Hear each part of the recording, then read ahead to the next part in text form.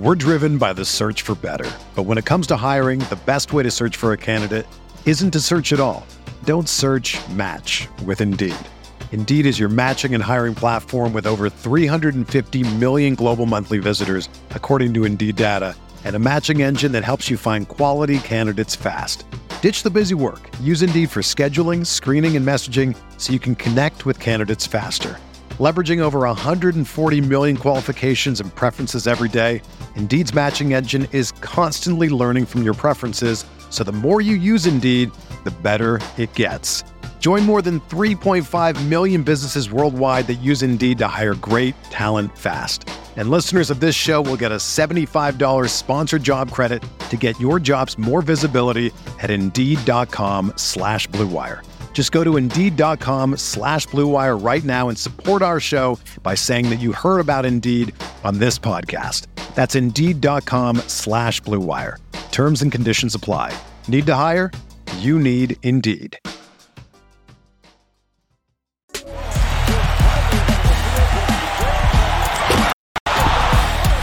4-3 in the win. Oh, it's good. 2020 NBA championship belongs to the Los Angeles Lakers.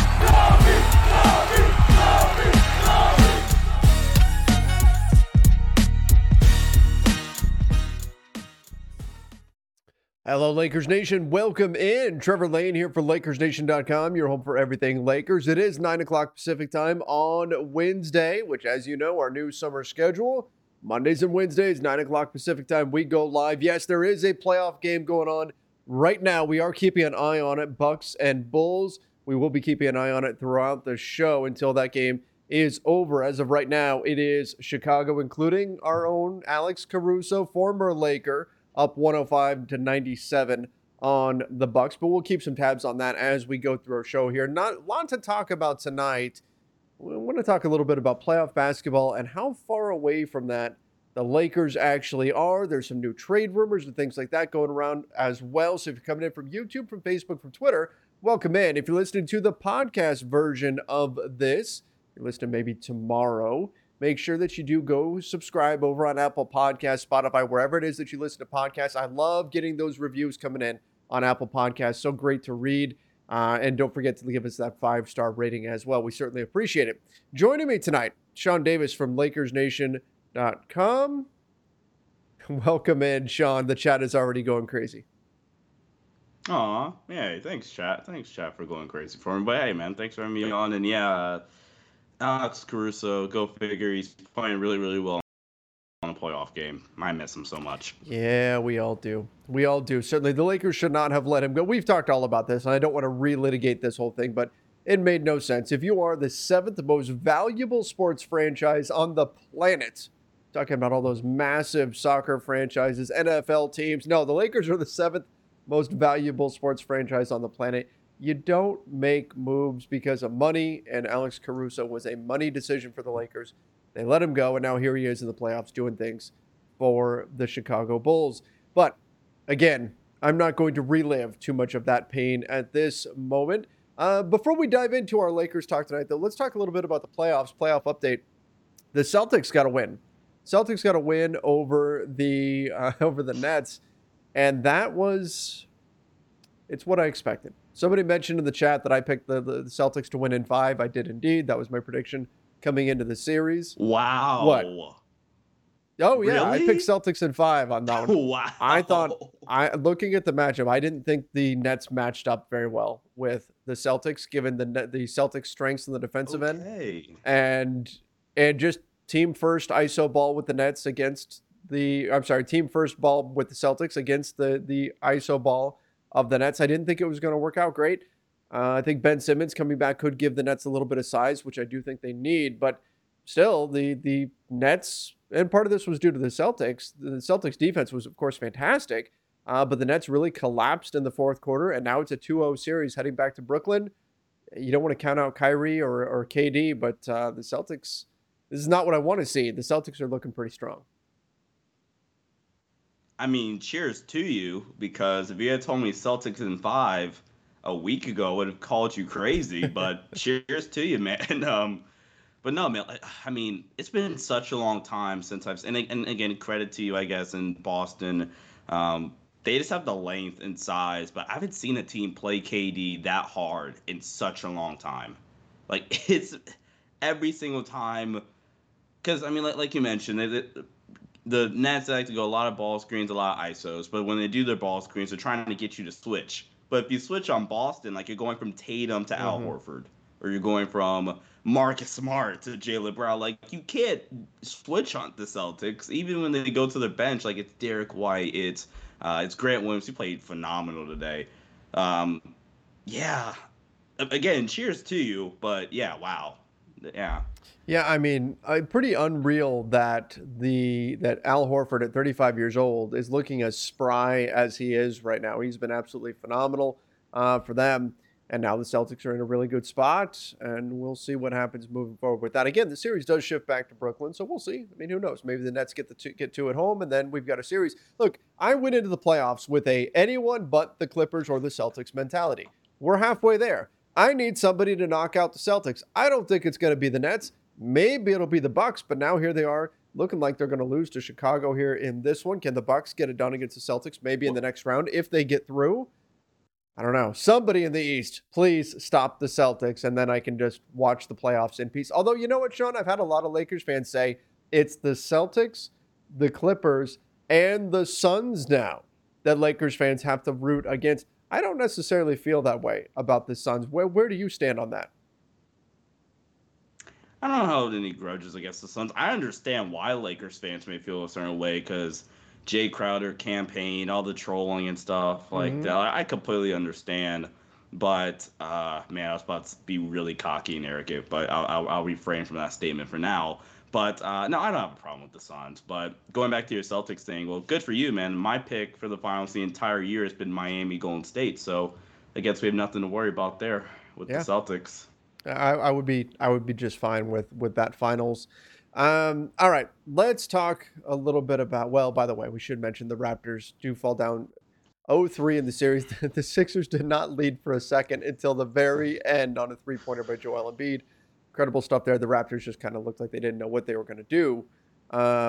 Big three-pointer just now for Nikola Vucevic to help the Bulls stave off. It looks like the Bucks. They have an 8-point lead now with a couple minutes to play, but Giannis gets a bucket at the rim. But go back to Raptors. To add on to the Raptors' point, they played their butts off tonight, but it's just so hard to win if you're two big star, quote unquote star players didn't play well. Like Pascal Siakam and Fred VanVleet combined for 24 points, and they both did not shoot the ball well from the field.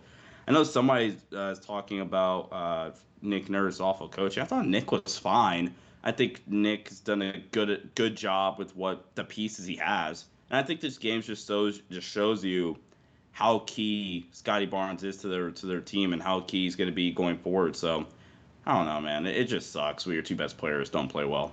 Yeah, it's not good, especially in the playoffs. All right, let's talk Lakers, and you know what? Watching these playoffs. And it's been great. I've enjoyed watching the playoffs. I've enjoyed watching the competition, just stepping back, not from a fan perspective or anything. Aside from wanting to see the Celtics go out, I don't really have like a rooting interest necessarily. Just kind of enjoying the basketball. It's been pretty good, right? I mean, we've seen some high intensity basketball. We've seen some big moments already. It's only the first round. Could get even better from here. But the one thing that stuck out to me as I'm watching this is we never really saw the Lakers hit this level. And part of that is playoff time, everybody steps up. Had the Lakers been in the play-in, I think their level probably would have picked up maybe a little bit. Not a lot, maybe a little bit. Everybody's intensity comes up when it's playoff time. That's the thing. There's a difference between regular season basketball and playoff basketball. So that's part of it. But still, I don't think even maybe for a couple of stretches during the season, like in games, I'm not talking about even an entire game, I don't think we saw the Lakers ever really hit a playoff level of basketball. And that's got me thinking how far away from some of these teams that are in the playoffs right now and the way they're executing, how far away the Lakers are from that. So with that in mind, is this it? I mean, has the Lakers window closed at this point? No, no, it's not. I think it is closing, and if they botch some of the moves this offseason, it will be closed. But I mean, look, if you still have LeBron James and Anthony Davis, if you go out again, in my opinion, the first move you have to make is decide who's going to be our head coach. Because in my opinion, the head coach should be involved in roster in some way, shape, or form. The head coach should at least have a say in the roster. Because I mean, we kind of saw this year, if the roster doesn't go, it doesn't fit, or the team doesn't play well, guess who's going to get blamed? It's going to be the coach, right? So the coach should have a say in the roster because at the end of the day, he's going to be the guy that gets blamed if all fails.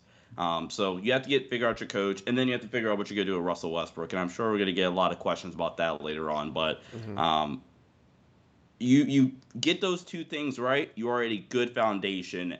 And those two decisions right there can either widen your window for at least next year for sure, or it can shrink it even more. Like, for example, if you do a John Wall deal, good gosh, I hope they don't do that. But if you go trade for John Wall and you hire Mike Brown, you're shrinking your window. But being realistic, if you go get Quinn Snyder and you do that Pacers deal, there's some stuff on that, which I'm also sure we'll talk about later. But if you do that Pacers deal and you go get Quinn Snyder, your window widens a little bit more. So I think those are the first two big things they have to take care of. But no, their window's not closed. Man, you still have LeBron and AD. Large part is health too, but come on, no, you still have those two guys. Yeah, look, I am not. Oh my, the Chicago Bulls just got 2 offensive rebounds in a row, and then scored to probably put the game away. Alex Caruso got one of them. That's pretty impressive.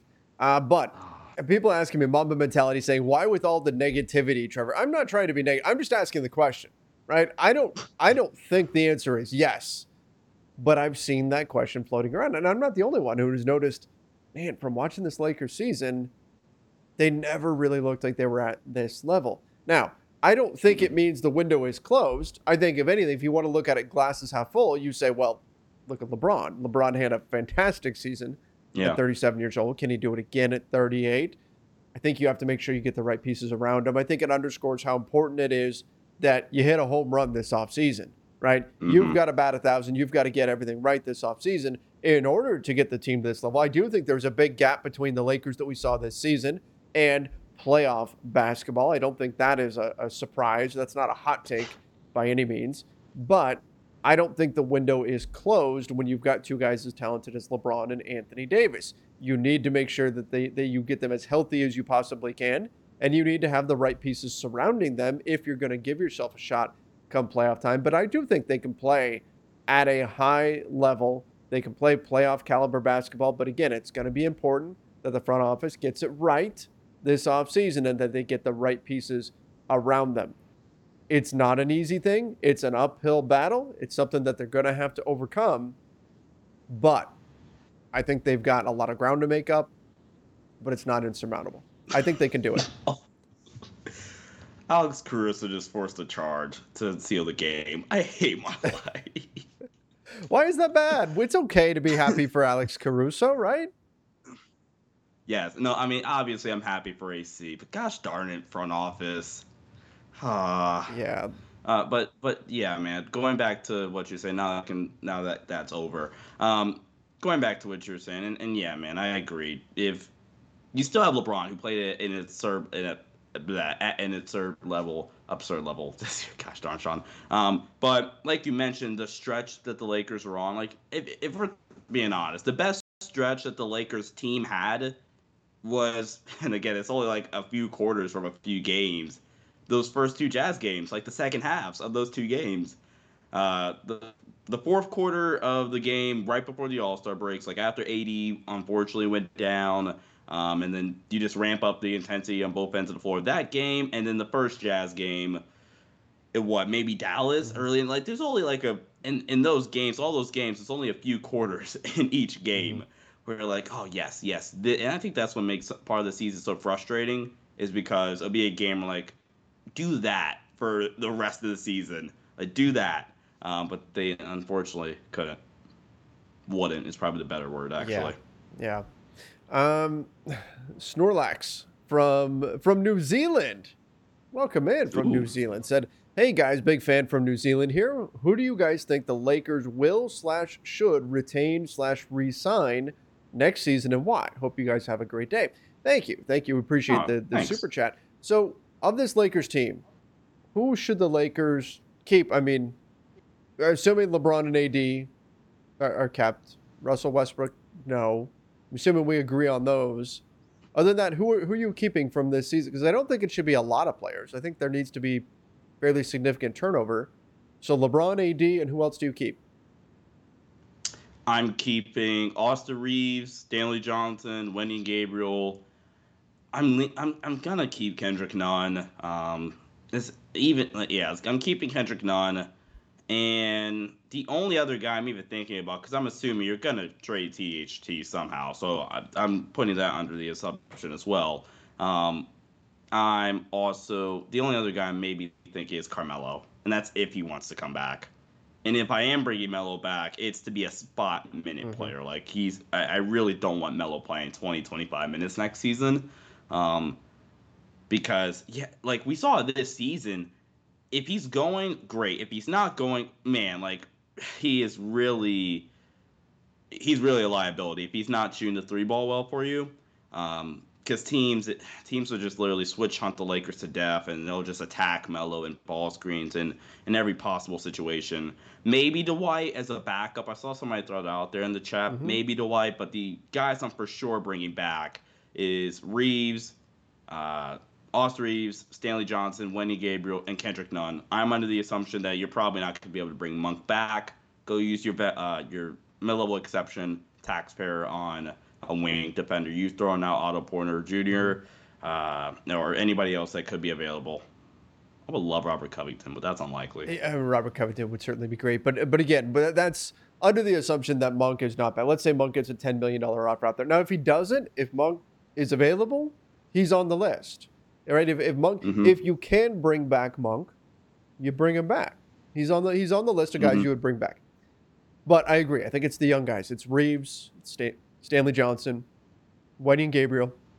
As far as Kendrick Nunn goes, you shop his contract during the offseason along with Taylor Horton Tucker, and we'll talk about that a little bit. But if there isn't something that makes sense out there, I'm okay with holding on to Kendrick Nunn because I think he's going to have more value in the future. In fact, if he steps onto the court and plays well, he'll probably have more value at the trade deadline than he does over the summer. So I think you're going to have more value with this deal because most teams will just look at him as an expiring and not necessarily someone that can help them on the court until they see him get out there and play. Remember, missed all of last season. I don't have to tell Lakers fans that, but that was the case with Kendrick Nunn. So if you don't find a deal that really works with him, okay, that's fine. But I do think they're going to shop his contract around. Dwight Howard, sure.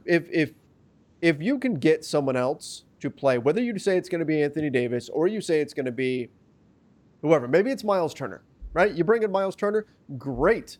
I have no problem bringing back Dwight Howard and saying, Dwight, Miles Turner, Rashawn Holmes, whoever it is, Damian Jones even. This guy is going to be the starter. Dwight, you're going to be the backup. You're going to play 10 minutes most nights. Some nights you won't play at all. Some nights we might have to lean on you for 15, but that's about it. Yeah, okay, sign me up for that.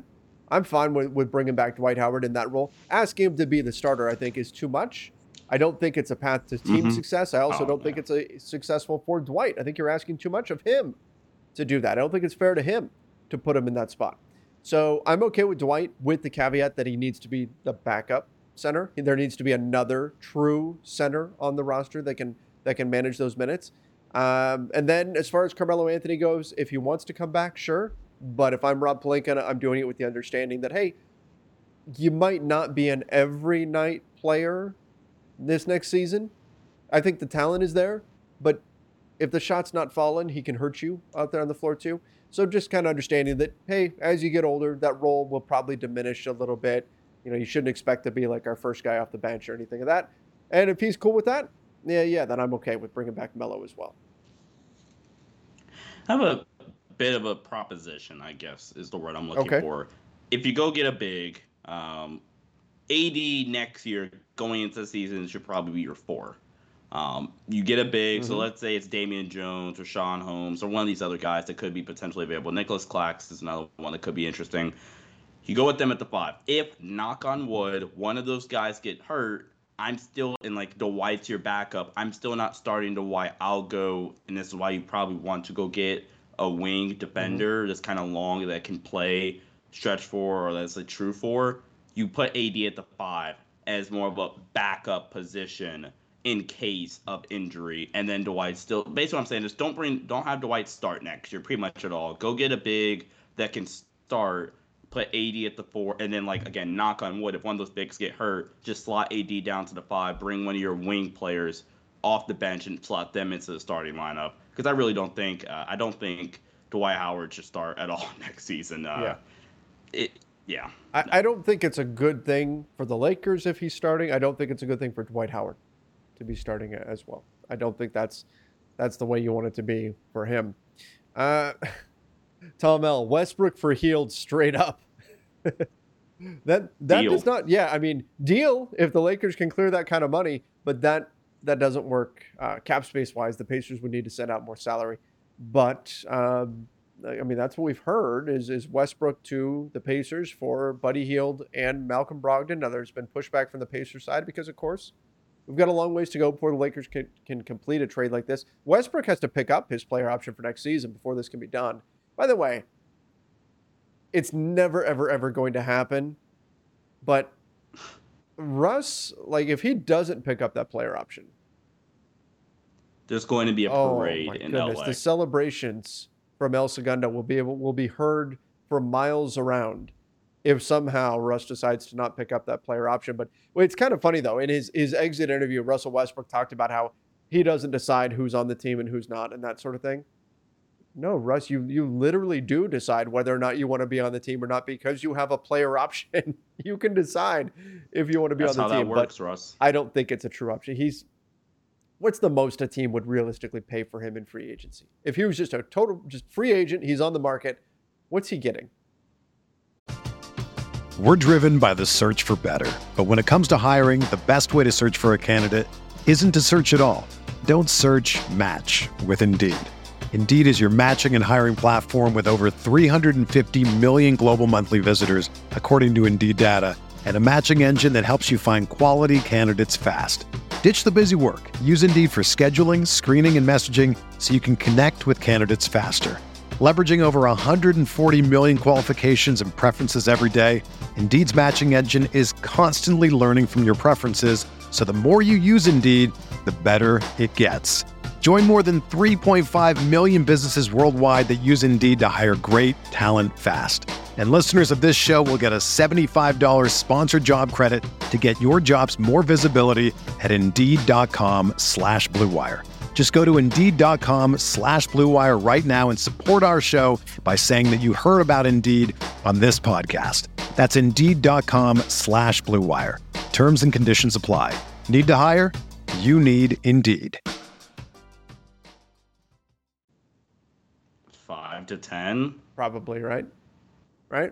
Yeah. So if the Lakers buy him out, he's not gonna get a vet min. So like, take that out. If the Lakers were to buy him out, that's how much. If I'm the Lakers, I'm asking him to give back whatever it is he winds up getting out there. He thinks he would get on the market. That's what I'd be asking him to give back in a buyout situation. I don't see him turning down that $47 million. It's not going to happen. No. But he can also gum up the works a little bit on the trade front if he wants. I think he doesn't have to decide until, I believe, this is off the top of my head, I believe it's June 29th. He has to decide whether or not to officially pick up that option. If he wants to mess with things, he can kind of sit there and not do anything, which could create some problem. Like, for example, OKC, as soon as the calendar flips to July 1, OKC no longer has cap room, because Shai Gilgeous-Alexander's deal kicks in. So Russ can kind of create a few challenges, not necessarily a problem, because you still have a little bit of time there, but he can make life a little bit more difficult on the Lakers if he wants. I wouldn't think that he would necessarily want to do this, but if he wanted to, he could wait all the way until June 29th to reveal his decision whether or not he's picking up that option, and then give the Lakers, could be a relatively short window to deal him if they're going to do a trade with a team that would be losing cap space when the calendar flips over to next NBA season. And guys, Trevor's not necessarily suggesting the buyout route. He's Right. saying like he's like giving a scenario, but no, I think Trevor's actually against the buyout and stretch route. In general, yeah, I'm people saying LOL Trevor again with this buyout suggestion. Again, Yeah, it's not the ideal scenario. It's not ideal. Ideally, you can move him. You don't have to deal with his dead money sitting on the books. I'm talking about worst case scenario. The only trades that are out there are bad trades, and you wind up going down this path. This isn't what I'm promoting as something that I think the Lakers should do. I think there are some benefits to it. I don't think it's the end of the world. I think it's not great to have Luol Deng come off the books as of July 1 and then say, oh, we're replacing that with $15 million, triple the money in dead money for Russell Westbrook. Yeah. I don't think that's a great scenario. But if it's that, or you bring Russ back and you run this back again, maybe you go the buyout route. Again, though, I'm not saying that's your preferred option there. Just something to kind of keep in mind. And by the way, this also kind of has to be there. This has to be there. That has to be out there. Because the Lakers have to make it clear that they're willing to do a buyout or that they're willing to keep Russ next season. If they don't, if the word that's out there around the Lakers is they are going to trade Russell Westbrook, period, what kind of offers do you think they're going to get? Terrible offers, low ball offers, Terrible. teams trying to fleece them. The Lakers need it out there that, hey, you know what? Bringing him back wouldn't be the worst thing in the world for us. You know what? A buyout wouldn't be the worst thing in the world for us. We're open. We're open to doing these things. We're not boxed into any corner. We're not desperate to move him. That's the narrative the Lakers are going to want to put out there. Whether or not they actually believe that doesn't matter. Doesn't matter. The Lakers don't want to be seen as the team that has to move Russell Westbrook, and they're going to do whatever they can to push back against that narrative. Yeah. I mean, you never want a team to feel, and that's part of the problem why the Lakers didn't make a deal at the deadline, is because teams felt like they were desperate, and the Lakers, if they made a deal, Trevor, we talked about this on end, and fans are kind of frustrated. The Lakers are going to get fleeced if they made a deal at the deadline. So yeah, it was the smart move for sure. Okay, here's an interesting one here. Clown DA from YouTube said we have to trade, and half is in all caps, have all caps, so we know he's serious, have to trade LeBron and AD.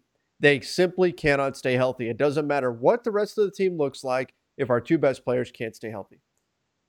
Okay, so let's go down that path. What do you get for LeBron or AD if you do put them on the market? Let's say you put them both on the market. What do you get, and what would have to happen for the Lakers to do that? Now, hopefully you'll get your future back, right? You'll get your picks back draft day style, like Sonny Weaver Jr. Maybe you can get David Putney as well. But ideally, you're going to want to, if you're going to trade LeBron, you're going to trade AD, you're going to want to get your picks back. Okay? You're probably not going to get your exact picks back, but you want to kind of rebuild your future. And you want to have some early draft picks back in order to do that. That's what you're looking to get from teams. You're going to want to try to target young talent as well, and then go from there. Now, we're saying that in order for the Lakers to do this, it would probably take LeBron or AD to go to the Lakers and say, hey, we want out. We want to go. I don't think the Lakers are going to do this on their own. I think LeBron's in an interesting situation contractually that can cause the Lakers some problems. If the Lakers don't know what LeBron's going to do, say in June, if they don't know yet, and they start making decisions, they need to know if LeBron's going to stay or not before they start to commit future cap space, future draft picks, things like that, to whatever it's going to take in order to rebuild this team. But if ultimately you decide you're going to go down that path of let's start a rebuild, let's move LeBron, let's move AD, you're going to try to get future picks for them. But again, the only way I see the Lakers go in that direction is if LeBron and AD tell them they want out. That's the way I see it. Sean, do you agree with that? Or do you think the Lakers should be quietly right now shopping LeBron and AD? Well, first is the Lakers aren't just gonna trade AD and LeBron, and part of that is because the clutch sports thing. In the clutch sport, and this is like any normal team, right? Where the star and his agency and the organization maybe they'll have some communication, but for the most part, they're not nearly as in much contact But the Lakers are special in this instance where, no, Clutch and the Lakers, sometimes, unfortunately, it's more of a partnership, right, in terms of how they handle things. So the Lakers aren't just going to trade LeBron or just trade Anthony Davis. Now, if LeBron is not willing to commit, and you talked about this, Trevor, I think a couple of days ago, actually, in a video, then yeah, maybe whisper around the league, maybe not to some GMs or Pelinka that don't like you, because then that's when stuff starts to get leaked. But I'm at least, maybe whispering around here or there, especially about LeBron. If LeBron's not willing to commit, I'm definitely whispering around the league to at least see what the value's at. Because if the value's good, and it should be, then maybe there's a conversation. But if if you're gonna get fleeced, then if I'm Rob Pelinka, I'm like, okay, cool, nothing got leaked, great. I know the value or whatever. We didn't outwardly say LeBron's on the. I know the test value for what LeBron could get. It's not what we feel he's worth. Cool, screw it. Let's just run it back for one last year. And if LeBron resigns, he resigns. If he doesn't, we have cap space going into 2023. So my biggest thing is you just pray nothing gets leaked. Because if stuff gets leaked, then it's a whole whirlwind of problems. Right. But to me, there's nothing really. There's no bad outcome, honestly, if you just at least whisper and test the value a little bit. Because worst case scenario is, again, if you're Rob Pelinka, cool. That's not what we value LeBron. That's what we think LeBron's worth. Let's just run it back. And then if he doesn't re-sign, we have cap space going into next year, or more cap space anyway. So, yeah, man, that's where I'm at. Yeah, I mean, I don't think that the Lakers are in a position where they're necessarily going to know what LeBron's going to do heading into July, when they're going to be making these free agent moves and these trades and things of that nature. But that being said, I think that they are going to stick with him. I think that's what we're going to see happen. I mean, as much as we want to talk about, just blow it up, just trade LeBron, trade AD, get us as many young kids as we can, let's rebuild, I just don't see the Lakers going that route. Part of it is probably financial. I mean, LeBron James brings in a lot of revenue. Yeah. That certainly matters. Again, the only way I see it going down that way is if LeBron tells the Lakers, I'm leaving. Otherwise, I think they're going to try to rebuild this thing around him. I think even if he decides he's not necessarily going to stay in the summer of 2023, even if he says, you know what, I'm not going to sign that extension, wouldn't shock me if the Lakers just made a little extra effort to try to keep their books as clear as they can for 2023 and beyond, and then rolled forward with things. But who knows what kind of a team they can build. That's something we can get to as we get deeper and deeper into the offseason. Laptop said, I still have my 500K bounty for over-under in terms of seed. You said 6 seed in 2023 where the Lakers will fall. Do you still believe that? Sure. As a random guess in April here of where the Lakers will be a year from now, and we don't know what they're doing this offseason yet, I think the 6th seed is a realistic target for them. I think that this season we saw a perfect storm of everything going wrong that could, from injuries to health and safety protocols, to poor roster construction, to the coach not fitting with the roster, to chemistry issues, to all kinds of things, communication issues, all the stuff that happened this season. It was a mess. It was a nightmare. Again, I've said it a bunch of times. It's the worst Lakers season ever. The worst ever. I think, hopefully, things get better. And that's not a high bar to clear for things to get better next year. And assuming if the Lakers have LeBron and Anthony Davis, and they're healthy for a decent chunk of the season, and they've got better players around them, yeah, I mean, I think the 6th seed is a fairly safe. I'm not saying they're going to be the 1 seed. I'm not saying they're going to be the worst team in the NBA. I think they still can be a good team if they go back to basics and focus on finding guys who can defend and shoot, put those guys around LeBron and AD, and off you go. Lakers Nation, I want to pause for a moment and talk a little bit about Athletic Greens. I started taking AG1 because for me personally, I was interested in recovery. Number one, I've been trying to get back into shape and spending a lot of time in the gym, lifting weights, doing all those sorts of things. And I wanted to see if it could help with my recovery process and what that looks like. We all know how important recovery is in any type of athletic endeavor. And then also the mental clarity part of it. I'm the type of person where I've noticed, middle of the day, I start to just hit this lull, this wall that I run into. And I've just found I'm just not as productive as I should be. And I'll admit, I was pretty skeptical when I went into this, when I started taking AG1, but I've been very, very pleasantly surprised. Not only has my recovery improved, and I've been taking AG1 for about 3 weeks now, I've been making noticeable improvements in the gym, but the mental clarity piece to this, the energy piece to this, it has been noticeable. In the afternoons, I simply have more focus, more energy. I just noticed suddenly I'm getting way more done during the day. I'm accomplishing more tasks on my to-do list rather than pushing things off to the next day. And that means for all of you, that means more Lakers Nation content, more NBA front office content, everything else that we bring. It's been absolutely fantastic. I can't believe how productive I've been while taking AG1. So what is AG1? Well, with one delicious scoop of AG1, you're absorbing 75 high-quality vitamins, minerals, whole food source superfoods, probiotics, and adaptogens to help you start your day right. And that is exactly how I take it. It's the first thing I take in the morning. Instead of getting coffee or an energy drink or something like that, I drink my AG1. This special blend of ingredients supports your gut health, your nervous system, your immune system, your energy, your recovery, your focus, aging, all of the things all in one. And it costs you less than $3 a day. You're investing in your health, and it's cheaper than your cold brew habit. It's cheaper than getting all the different supplements yourself that you would have to go out and find.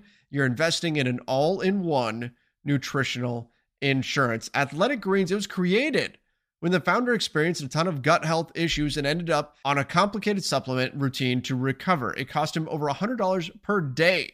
He created Athletic Greens after experiencing how difficult it was to create an optimal nutrition routine on your own. And for me, I'm super busy. The sports world, it moves at a lightning fast pace. So Athletic Greens, very quick, very simple for me to get my nutrition in one place. Right now, it's time to reclaim your health and arm your immune system with convenient daily nutrition. It's just one scoop in a cup of water every day. That's it. No need for a million different pills and supplements to look out for your health. To make it easy, Athletic Greens is going to give you a free 1-year supply of immune-supporting vitamin D and 5 free travel packs with your first purchase. All you have to do is visit athleticgreens.com/LakersNation. Again, it's athleticgreens.com/LakersNation to take ownership of your health and pick up the ultimate daily nutritional insurance. Yeah, man. I mean, like, first off, if they're healthy, right, you should be a playoff team with LeBron and Anthony Davis. And then you're basically saying, like, doesn't matter what you do at Russ. Russ is off the team next year. Mm-hmm. Like, just to start off, I get LeBron and AD healthy. Yeah, we're a playoff team. So a 6 seed, I mean, I still feel like, yeah, I mean, I know you made the bet, I guess. I don't know what happened there, but he just wants to lock in, like, what is your prediction so that so let's say the Lakers are the 4 seed, or if the Lakers are the 10 seed, they can come back and say, oh, you said they were going to be the 6 seed. See, we're in the era of victory laps, where everybody wants to take victory laps constantly. There's been so many. That's not victory just lap. Anti-Kevin Durant people out there saying how terrible he is. It's weird. Like, LeBron fans are running around screaming KD is awful and all this kind of stuff. And, like, I'm not a Kevin Durant fan, but, like, we're basing the man's legacy on one night in the first round of the playoffs. And also, it's interesting. That's not what a victory lap is to me. A victory lap is, for example, like, if we got a Heat Warrior series, that could be a victory lap because I've picked that since November. Sure. Like, no, like, some things aren't victory laps. And again, like you mentioned, like, oh, KD's not that good. He's had 2 bad nights in a playoff series. Like, let's calm down. Yeah, I tend to like to be able to adjust to information as it changes. Yeah. And not be so rigid. And that's just my analysis and the way that I approach life, the way that I approach sports, rather than just, oh, this is what's going to happen. Well, based on the information we have right now, this is the way we see things playing out. But information changes. That's life. That's the way it goes. Yeah. Sam Sutherland said, imagine a world. Russ for Brogdon and Hield. Okay, great. Then somehow THT, none, and the first. So you're not giving up any first with Russ. Okay, and the first for Jeremy Grant. But you could swap one of the Pacers for Turner. Oh, so Russ for Brogdon and Turner. And then THT, none, in the first for Jeremy Grant. Yeah, because I would definitely swap Hield for Turner. That's dream And world. that We're living in dream world scenario. there. I mean, Yeah, we're on cloud yeah, nine if that's that'd be if pretty that's fantastic. How would that be fit wise though? Miles Turner, Anthony Davis, Jeremy Grant, yeah. Who's coming LeBron off the James. Who's your two? bench? Yeah, that doesn't really. I mean, that's a massive lineup. Like, do you go? And also, Jeremy Grant's gonna be really upset when he finds out he's like the fourth option in the lineup. Right. But yeah, you're massive. I would lean towards bring Jeremy off the bench, honestly, and go like He's not going to do Brogdon. that. Not in a Yeah, he's contract not year. doing that. Yeah, he's not doing that. But in that dream scenario or whatever, yeah, that's interesting. But yeah, you're massive. Turner next to AD is a good fit. I like that. Yeah. I don't know if they do that, but I mean, what we've it- heard is that the Pacers, the rumor that's been coming out of Indiana is that the Pacers are probably going to keep Turner now, since they went ahead Yeah. and they Trade moved on from Sabonis. Sabonis. So Yeah. yeah, that's probably what's going to happen. But look, if that's the path we ultimately go down, we get, you get Miles Turner, you get Malcolm Brogdon. Okay, cool, off you go. I understand why the Lakers too would be hesitant with Brogdon because of the injury history. Same thing with Gordon Hayward. yeah. It's going to be interesting to see what the Lakers do. Uh, It's going to be fun. Have you seen stuff like this? Sorry to cut you off, No, go ahead. but there's been a lot of like, can Shaq coach the Lakers talk? Shaq? I'm like, where is that coming from? I think even Shaq would be surprised by that. I don't know Yeah. if Shaq is the guy that you want coaching the team. I mean, don't get me wrong; he's got plenty of basketball knowledge. He's Experience. got a wealth of basketball Yeah. knowledge, but it takes a certain person to be a coach. And I don't think I've ever seen Shaq express interest in being a coach or that even mentioned looking at the game through that way or anything like that. I'm just curious why, like, I mean, I'm open to like listening. Where I'm just curious why that's been tossed around. That's what I'm curious about. Yeah, that's surprising. I mean, Yeah. that's, you know what, we're going to hear every name connected with the Lakers when it comes to the coaching spot. That's going to be a thing.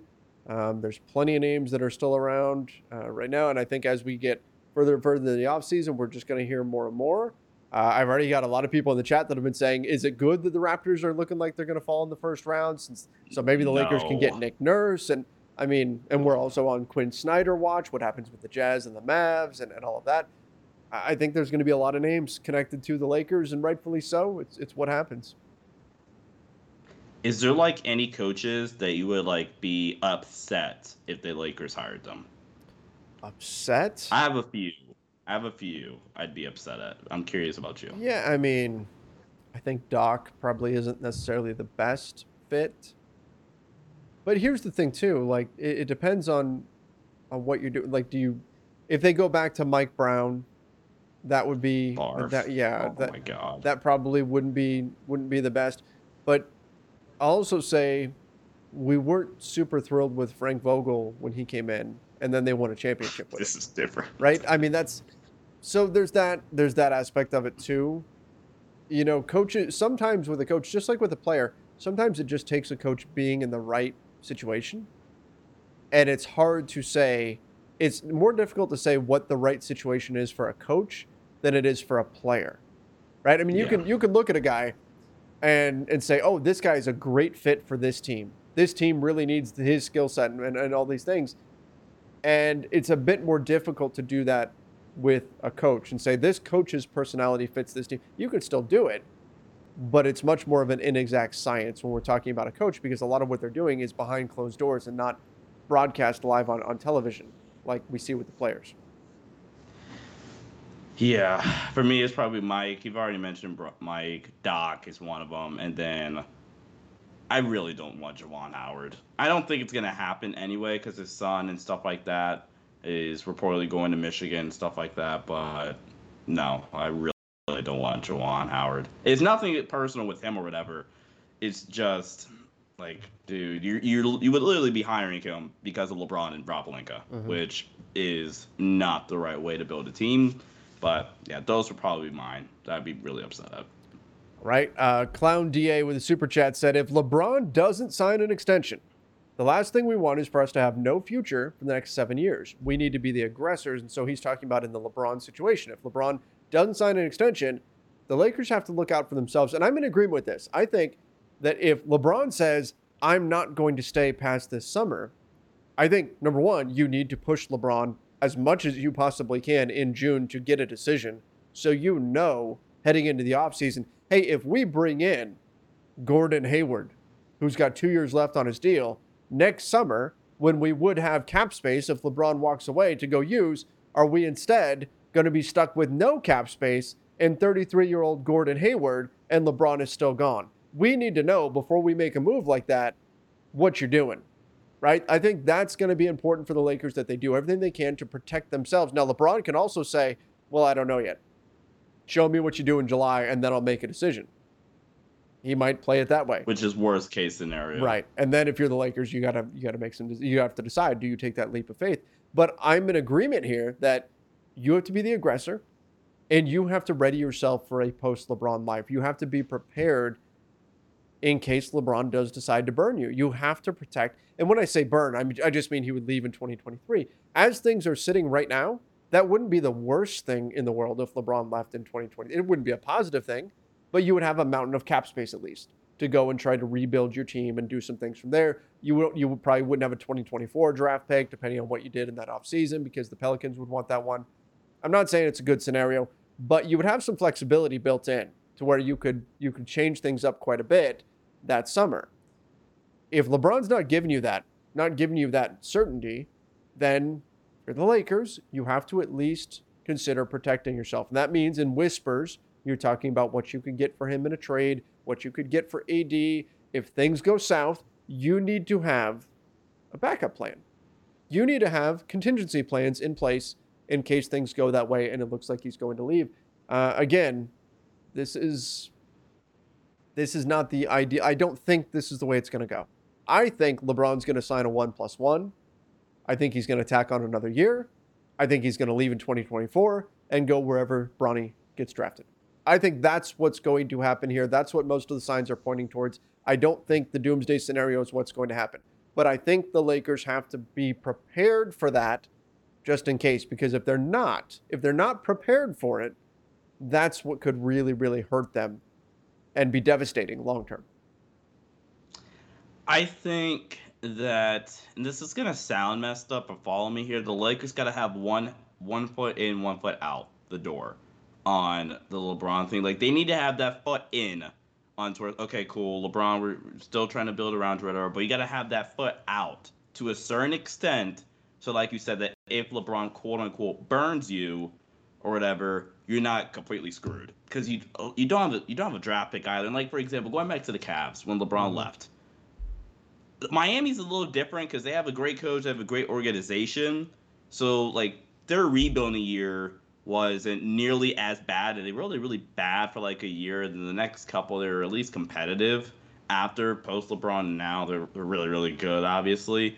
But Cleveland, right? When LeBron left, they were screwed. I think they were going all in on LeBron, right? The second time around when he left, their roster was really bad. LeBron just willed them to a title, right? But in those 2 years, they got Darius Garland. They got at least a building block going forward, but still, like, they were really bad for the next couple seasons. Not the best front office or whatever.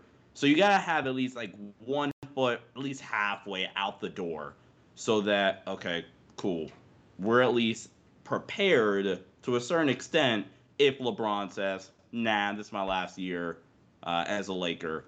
So just have, like you said, just have some sort of awareness and be prepared in case. I also agree, though, like you said, I don't think it's going to happen. I think I agree with you that he's more than likely probably going to go with a 1+1, and then wherever Bronny lands, he'll go there and opt out. That's the more likely scenario, but just to be prepared, because you don't want to be stuck in the Cavs situation, but worse, actually, because you don't have your draft pick. More than likely, if LeBron left, because you're probably not looking too good in 2024, and the Pelicans, like you mentioned, they'll probably want that pick. So, Mamba Mentality says, Trevor, what do you think of Mitchell Robinson? He's an unrestricted free agent. I think that's interesting. Mitchell Robinson, he'd be an interesting fit, but how much are you going to have to pay? It's a very thin free agent class. What's he going to command out there on the market? Are you willing to go pay what it's going to take? I mean, if you can get him, if it's me, if I'm using my taxpayer mid-level, I'd rather focus on. Let's say Malik Monk is gone. Malik Monk gets a $10 million plus offer starting per year somewhere else. And so you can't get close to that. If I'm picking between Mitchell Robinson and a 3-and-D style wing, I'm taking the 3-and-D style wing. If it's Mitchell Robinson and that's all that's out there, for sure. Yeah, I like Mitchell Robinson's game. I think he's a really good player. I had hoped the Lakers were going to draft him in the draft that year. They had opportunities. They didn't do it. So I'd be okay with it. But again, I think my preference, if I'm Rob Pelinka, what I'm looking for is 3-and-D style wings with some size. I think that's what you need. And if you can find that, that's great. If you can't find that, okay, then maybe you turn your attention to a guy like a Mitchell Robinson.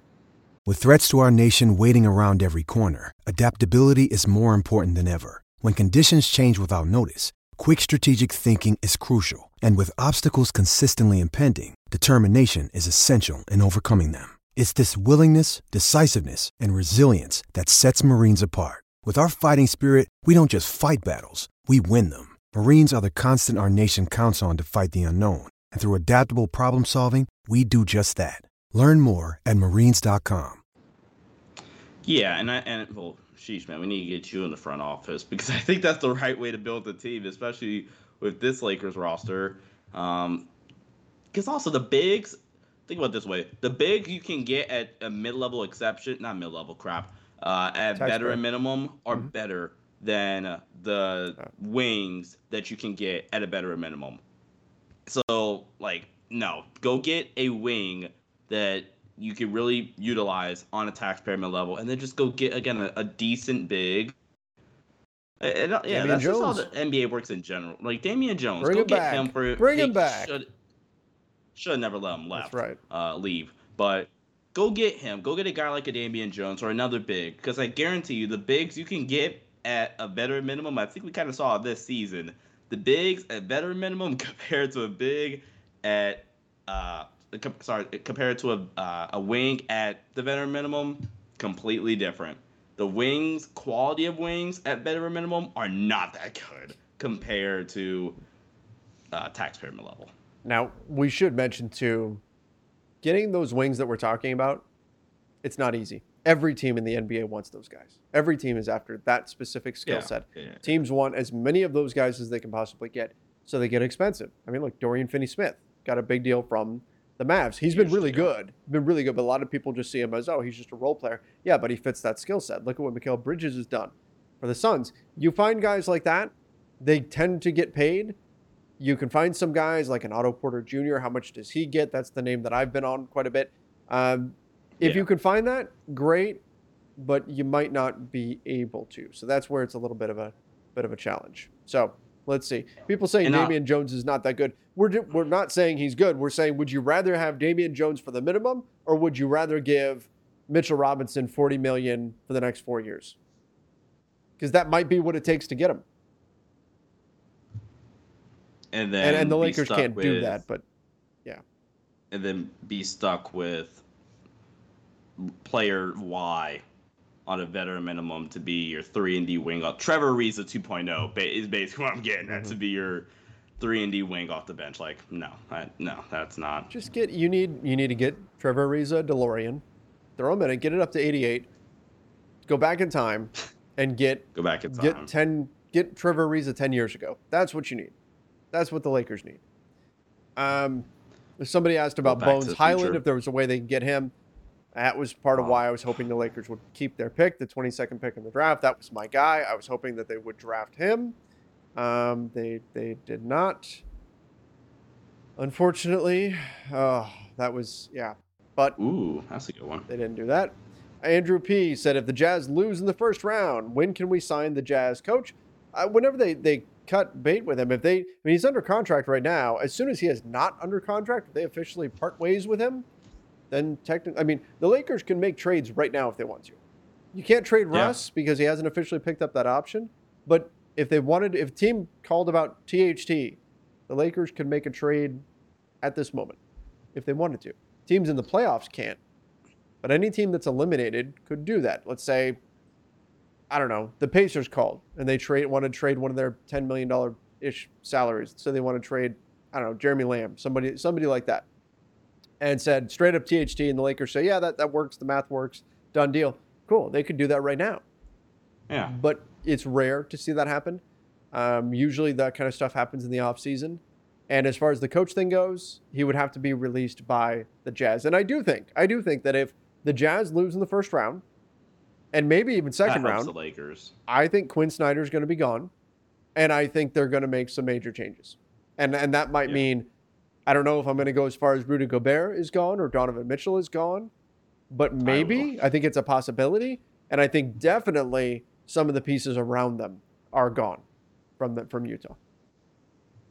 Oh, no, I think they blow it up if they lose in the first round. At least, like, trading Rudy. I don't know how they'll get it done, but I think that'll happen. I'm just going to say this because somebody mentioned it. Somebody said J.J. Redick being a good head coach. I do think if that's something he wants to get into at some point, I do agree that he could be a good head coach. Could be. Mook Morris said, any chance we can trade THT and Nunn plus a lottery-protected pick for Burks and Cam Reddish in the offseason? Well, that was the duo that the Lakers tried to get at the deadline. And reportedly, they basically had it. It was done, and then New York and the Raptors were arguing over draft picks. Yeah. That's what caused it to fall apart. Otherwise, that would have been a done deal. Cam Reddish would be a Laker right now. Alec Burks would be a Laker right now. Would have been THT going out. We didn't have any info about a first coming from the Lakers, but it would have involved Goran Dragic going to the Knicks, right? And then the Raptors would be getting THT finally. So that was the deal that was out there. I don't know if I would give THT the first. I don't know if I would part with the first in order to get that done. I think you're going to need that first in other deals, personally. Yeah, the first throws me off just a little bit, but I mean, I know we talk about this a lot, but typically, we see deals between teams that for some reason halt at the deadline. Sometimes, pop back up around the start of the offseason. And if that deal's still on the table, I'm doing that deal. Cam Reddish, I'm still really super high on him. I thought the Knicks trading for Cam Reddish in the first place was kind of stupid, especially since they never played him. And I mean, unfortunately, he got hurt towards the end of the season. But yeah, man, somebody's also mentioned Joe Ingles as a guy that the Lakers could grab. He tore his ACL, right? Like, he's coming off an ACL injury. He's older. So yeah, I'm a little bit more hesitant on that, but yeah, I love Cam Reddish to be a Laker. That would be awesome. I've got Clown DA with the super chat said Russ doesn't get a contract over $5 million a year after this one. Maybe. You know what? And we've talked about this a bit. I don't necessarily want to go down this whole rabbit hole, but I wonder if this is what it's going to take. Right? I mean, in terms of Russ adjusting to life, adjusting to a new reality of no longer being a superstar level player. And I'm not saying he's a bad player. I think he can still fit on teams. I think he can still help some teams. I think he's still a talented basketball player. But I don't think that he's the kind of superstar anymore that can put a team, and we've seen pretty definitively this season, he's not the kind of guy that can just put a team on his back and go. It's not him. So with that being said, I do wonder if it's going to take being off of this giant contract where he's the most expensive player in basketball for him to finally change his game. Is that like the last straw? And maybe it's not. Maybe it doesn't happen, and then Russ is just who he is, and maybe his time in the NBA is fairly short-lived, because there'll be a point where the returns diminish enough to where teams will say, we're not going to go there. We're not going to bring in Russ. But if suddenly he's on a minimum contract, if he's on a $5 million contract, we saw it with Dwight eventually. We saw it with Carmelo. It took some time, but ultimately they were able to adjust their games enough to become role players in the NBA and stay in the league, because the alternative was to not be in the league anymore. And I do wonder if it's going to take being off of this current contract for Russ to get to that stage. And I think that's probably going to be it. And then if it doesn't happen there, then who knows how much longer Russ is in the NBA. If he's 35, 36, and he still hasn't figured out how to play without his athleticism and figured out some other things he can do, it'll be a challenge for him to stick around, I think. Russ seems, and I promise you, I literally just thought about this like mid-sentence while you were talking. Russ seems like a player that will retire soon. sooner than you would think. He might. Just like his mentality or whatever, like his mindset and way of thinking. I'm a little worried, unless he somehow rediscovers his jumper. At least like a mid-range jumper. Yeah. I'm not sure if he's going to have a place. Maybe like he'll have another contract after this one. But I'm not sure if he can have a Melo. If he could be a Melo or a Dwight, where they play on several different contracts after realizing, hey, I'm not the same guy I was. Let me adapt and change my mentality and how I play. It's like Melo went from being a dominant scorer, 20, 25 points a game, trying to build a team around him anyway. Look at the Knicks. To getting kicked out of the league, kind of, and like, okay, you know what? Let me adapt my game. I'm a spot shooter. Maybe I'll get a couple of ISOs here and there, but for the most part, I'm a spot shooter. Dwight, hustle energy. I'm going to go crash the glass. Maybe a couple lobs. I don't think Russ will be able to adjust this game nearly as easy as those guys because, I mean, Russ is a high-usage point guard who can't shoot. And not a good defender. And he's lost his jumper pretty much entirely, actually. He had a few spurts down the stretch where the mid-range was there, and he had a few threes. But for the most part, Russ's jumper has abandoned him in the past few seasons. So I'm a little bit worried compared to Melo and Dwight. I mean, it's more than just abandoned. Like, he was missing dunks to the point where the Lakers sent him to the doctor to find out if there was something wrong with his hands or something wrong with his eyes. Like, that's how bad it got for Russ. I didn't hear that one. Yeah, that actually, that's a thing. But I hope for Russ that he is able to figure out a way. It's going to be difficult for him, but I hope he is able to make an adjustment and stick around. But we'll see what winds up happening there. IL Farkash said, is the Cam Reddish trade still an option? Obviously, Cam being a guy Lakers fans are interested in. Can the Hornets or Pacers use Wall as a leverage negotiation with us, saying they have other options? Cam Reddish trade, I don't know, because it was going to take... New York wasn't doing it to get THT. New York was doing that to get Goran Dragic. So I don't know if that's going to be the case this offseason, if the Knicks are going to want to move on from him or not. I think the Lakers will have interest, but do the Knicks want what the Lakers are selling? That's going to be the question. It needed a third team in there to get that done with the Raptors. And that was what was going to happen at the trade deadline. As far as the Hornets or the Pacers using John Wall, they can, and I'm sure they'll try to. Actually. Yeah. But can they do it credibly? That's really the question here. Can they do it credibly? Because here's the thing. If you look at it, you think, oh, Wall has the same contract as Russ. Can't they just say, oh, well, we can get a big expiring contract in John Wall? Yes, but it also requires the Lakers needing players who fit alongside LeBron and AD better than Russ.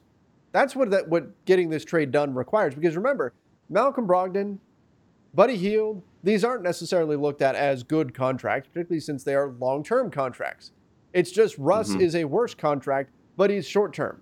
You're trading bad contracts for bad contracts. Gordon Hayward is not looked at as a good contract. It's not like you're trading Russ for a guy who's on a good deal. No, you're trading Russ for a guy who's on a bad contract, who's just not making as much as Russ. His contract goes longer, and you're hoping that Gordon Hayward or whoever it is, if it's Terry Rozier, whoever, will fit better than Russ fit with LeBron and AD, which is a low bar to clear. Can you make that argument to the Houston Rockets? Are the Rockets a credible threat to say, hey, you know what? We'd rather absorb long-term salary in Gordon Hayward and in Malcolm Brogdon rather than just letting John Wall expire after this year and having more cap room? I don't think so. And so that's where I think the Rockets and John Wall being a credible alternative, that's where it falls apart. The Pacers, the Hornets, they'll try it, but I don't think the Rockets make sense as a landing spot for the bad contracts that they're selling, whereas the Lakers are because of the reasons that I mentioned. Another day is here, and you're ready for it. What to wear? Check. Breakfast, lunch, and dinner? Check. Planning for what's next and how to save for it? That's where Bank of America can help. For your financial to-dos, Bank of America has experts ready to help get you closer to your goals. Get started at one of our local financial centers or 24/7 in our mobile banking app. Find a location near you at bankofamerica.com/talktous. What would you like the power to do? Mobile banking requires downloading the app and is only available for select devices. Message and data rates may apply. Bank of America N.A., member FDIC. Yeah, I have nothing to add. I thought about it for a second. It's like, they could do that. But like you mentioned, why would the Rockets do that? The Rockets are definitely not competing right now.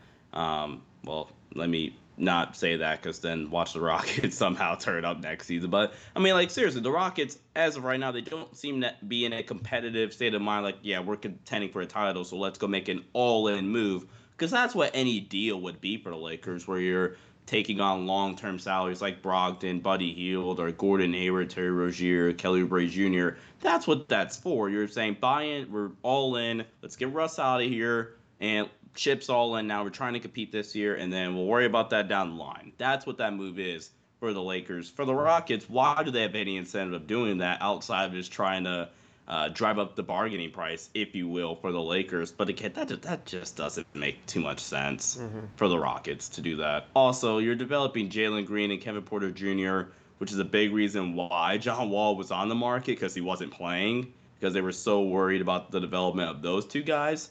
So that's just more reasoning for it to not make sense for the Rockets to do that. Yeah. Yep. I agree. Somebody asked, what about Russell Westbrook to the Rockets and a John Wall thing? Please, and, no. But hold up. I'm not finished. John Wall and Christian Wood. Okay, we start talking Christian Wood. We start talking Eric Gordon. Okay, we can, maybe there's something that could be worked out there. But again, I don't think that's option number one for the Lakers. But it's interesting. It's interesting.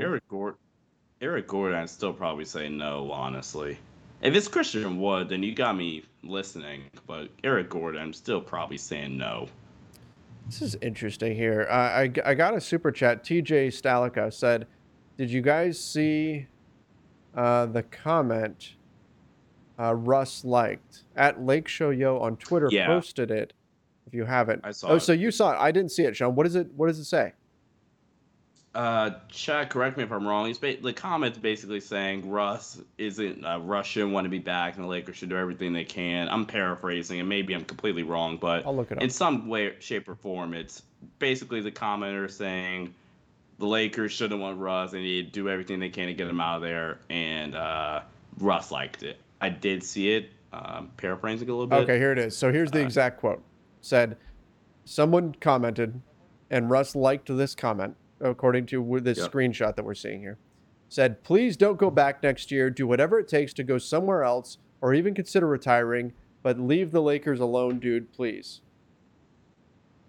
Okay, so I added the other way around. And he liked that comment. It's the retiring thing, and I mentioned it, but that's kind of what interests me a little bit. I'm not saying he's going to retire this year, but... No, he's not going to retire with $47 million due. But I think that I don't think Russ wants to be back. I don't think the Lakers want Russ back. I don't think Russ wants to be back. I think Rob Pelinka said about as much as he could during his press conference about this without saying, oh, yeah, we're trying to trade him. Basically said, look, we're going to sit down with Russ. We're going to see what's what. We're going to figure things out from there.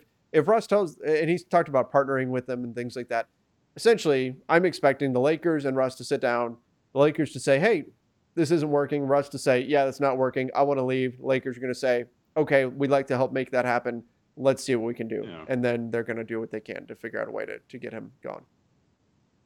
No, Westbrook for VanVleet, that's not happening.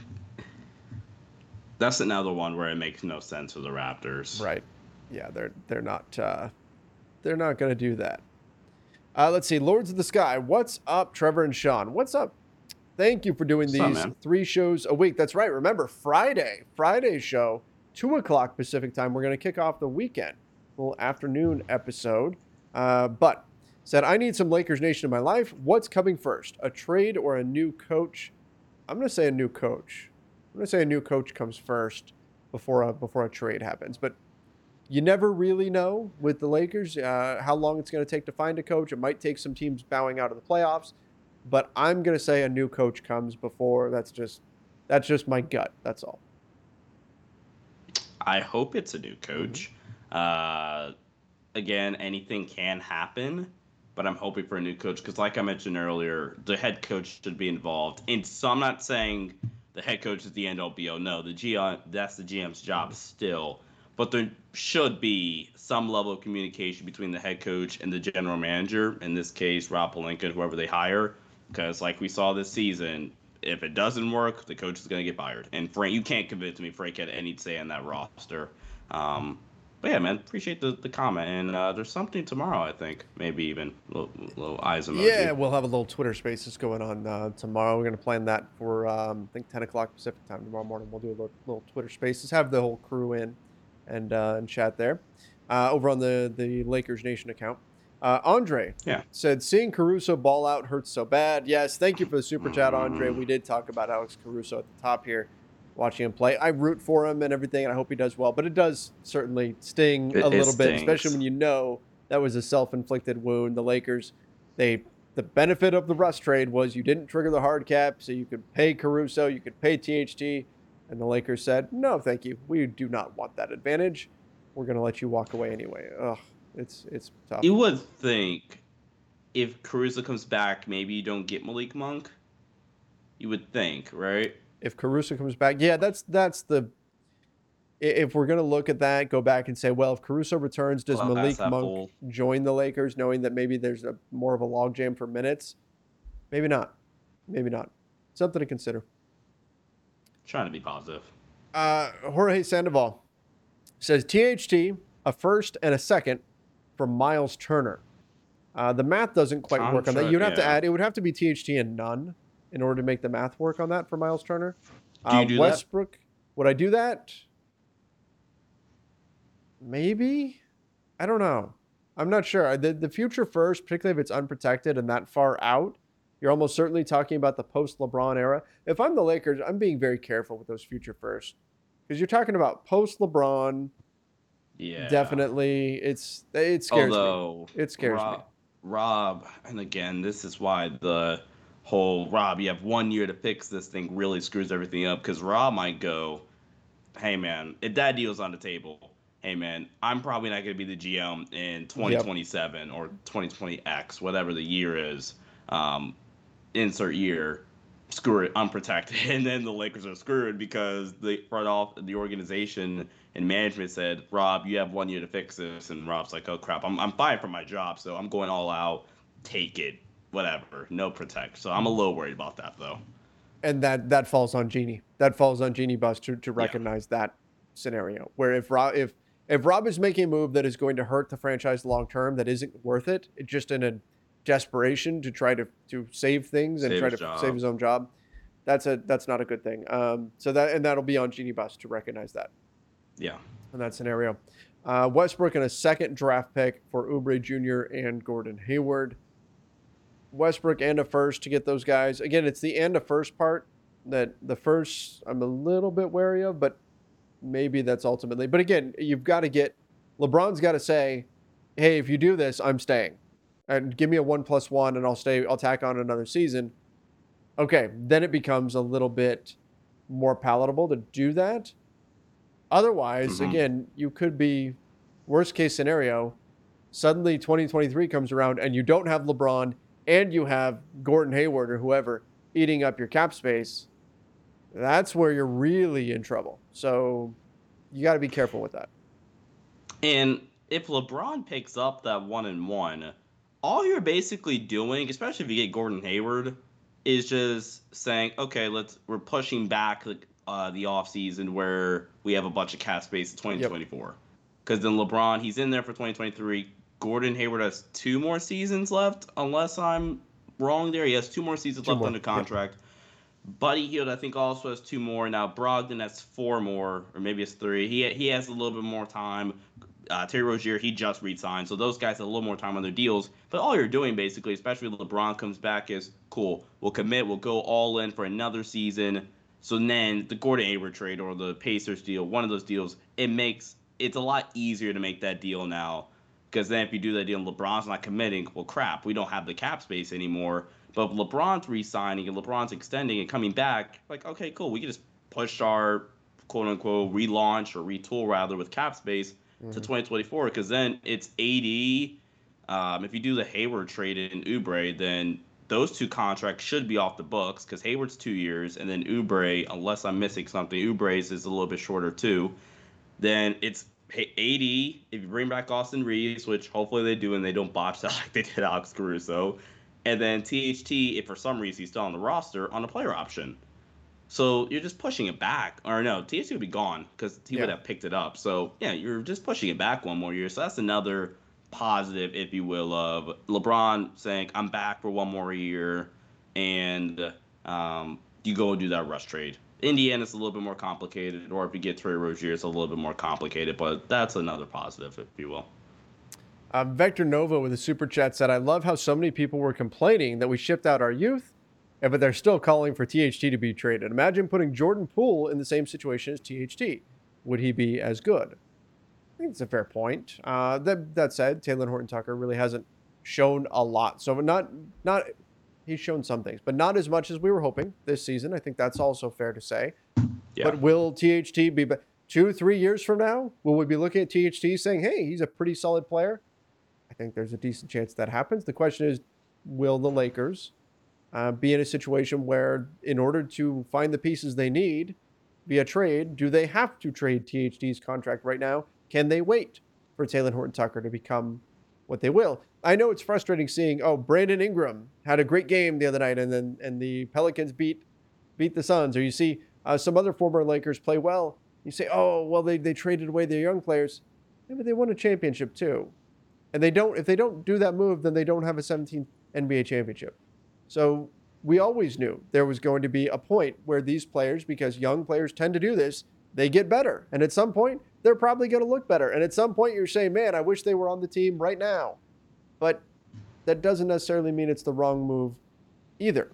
If the Lakers go land a piece in a THT trade this year that works out, and they're back to contention next year, all the pieces fit, and everything's great, and you're off and running, there might come a point 3 years from now, 4 years from now, where THT is on some other team and he's looking really good, and you're saying, oh man, I wish he was on the Lakers right now.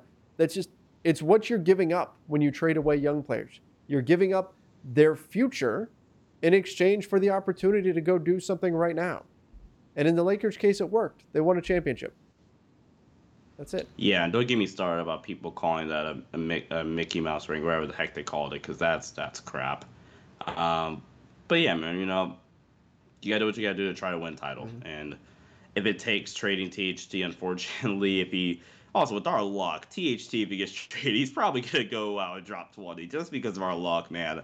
But, if it means you win a championship because of a THT trade, if you trade THT and none and you get, I don't know how likely this is, but you go get Jeremy Grant, and that trade, all in all, helps propel you to a title, you do that trade 10 times out of 10. Oh, yeah. Who cares if THT goes out and drops 20 in 3 years? We won a title.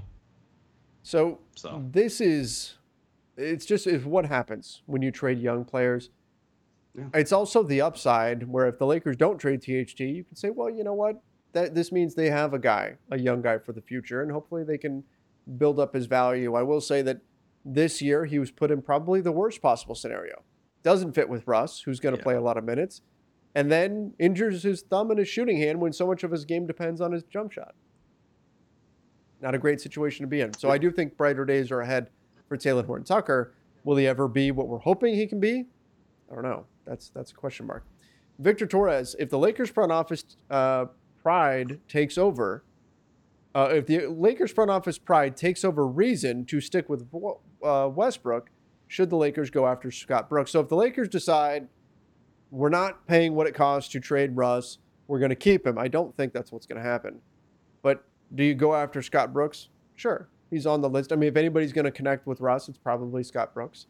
But again, I don't think that's what this is going to wind up looking like. I think the Lakers will move Russ. I think Russ will want to be moved, and ultimately they'll figure out some way to make that happen. But if, in the unlikely scenario, Russ is back, sure, I think you give Scott Brooks some consideration. Warranted. I'm going to say no, only because I'm trying to keep some of the same logic I've already mentioned. Mm-hmm. Again, part of the reason why I said no Juwan Howard is because you're only getting him because of LeBron and the Rob Pelinka connect. If you get Scott Brooks, you're pretty much getting him for a year of Russ. And now Scott's a decent coach, so if you're saying Scott's our guy, he obviously has the connection with Russ, but we like him long term or whatever, we feel, and like it's Scott Brooks, it comes down to Scott Brooks and Mike D'Antoni, sure. But like if you just get Scott, just because of Russ, I don't like that. And it's for the same reasons I don't like Juwan Howard as a fit, not as a fit. I don't like Juwan Howard as a potential Lakers coach because you're getting him for one singular guy where you need to get the top guy for your team going forward. And that's why I don't like Juwan Howard. I would say no to Scott Brooks for that reason. And that's fair. I don't think that would be if you're looking at Scott Brooks, you're looking at him as an accomplished NBA coach. And if he gets along well with Russ, that's the icing on the cake. You're not hiring him because he gets. If you're looking at it and you realize you're only bringing him in because of his relationship with Russ, then don't do it. Then you don't do that. Yeah, you simply don't do that. Andrew P. said, trade THT for Jordan Clarkson. Bring back a former Laker. You're getting a sixth man. He's still young-ish. Well, he was older in the draft. Ish. I mean, not a bad win now piece. If the Jazz are looking to rebuild, maybe I think that there's certainly more versatility to THT's game long term, but Jordan Clarkson's the better player right now. If you lose Malik Monk, if you have Malik Monk, don't go get Jordan Clarkson. There's too much skill set duplication there. If you lose Malik Monk and you use Kendrick Nunn in a trade, okay, maybe, but you have to absorb the remaining years and all of that, so that becomes an issue. I literally texted you this, so I'm gonna respond to this. Hire Jay Wright. Right. That's all I have to say. No. I mean, I like Jay Wright. I don't think it's already being put out there that he's like retiring, not retiring, and then he's gonna pop up somewhere else coaching. Yeah, I don't think it's gonna happen. He's a little different than Juwan, and I do like Jay Wright. Dang it, I do like him a lot, but that's not happening. Same reason Coach K is not happening. Those are unrealistic. But again, I like Jay Wright a lot. Mm-hmm. All right, everybody. You know, for an off-season show, here we are. We're at an hour and 20 minutes of Lakers basketball that we've been talking here. It's always fun being able to talk throughout the offseason. And this is why we're doing 3 days a week, because even when the Lakers aren't playing, there is still so much to talk about, so much going on. So I appreciate all of you joining us. Once again, our schedule for the offseason, Mondays and Wednesdays, 9 o'clock Pacific time, and then Fridays, 2 o'clock Pacific time. We'll kick off the weekend with a Friday show, 2 o'clock Pacific. We are going to mix in some Twitter spaces and things like that. So make sure you are subscribing to the Lakers Nation YouTube channel. Of course, follow the Lakers Nation podcast over on Apple Podcasts, Spotify, wherever it is that you listen to podcasts. And then make sure you follow our Twitter accounts at Trevor_Lane, at Sean_DAVI over on Twitter, and the at Lakers Nation account over on Twitter too. That's probably where we're going to put the Twitter Spaces chat that we'll have tomorrow. It's going to be right around 10 o'clock in the morning Pacific time. All right, guys. Somebody said Trevor should be the Lakers team counselor. Well, then who would be here for all of you? All right, come on, man. We can't. No, not leaving you guys. me and Matt wouldn't be able to survive without Trevor. So yeah, man. No, you need Trevor here. But appreciate it. Thank you, everybody, for joining us. Till next time. See ya, and stay safe. Spring is in the air at Littleton Coin Company, and we want to help you brighten your collection. Visit us at littletoncoin.com all month long to enjoy 15% off your purchase. With a wide selection of coins, paper money, supplies, and more, Littleton Coin Company has something for every collector's taste. Use promo code SPRING at littletoncoin.com for 15% off your purchase all month long. Restrictions apply. Littleton Coin Company. Serving collectors since 1945.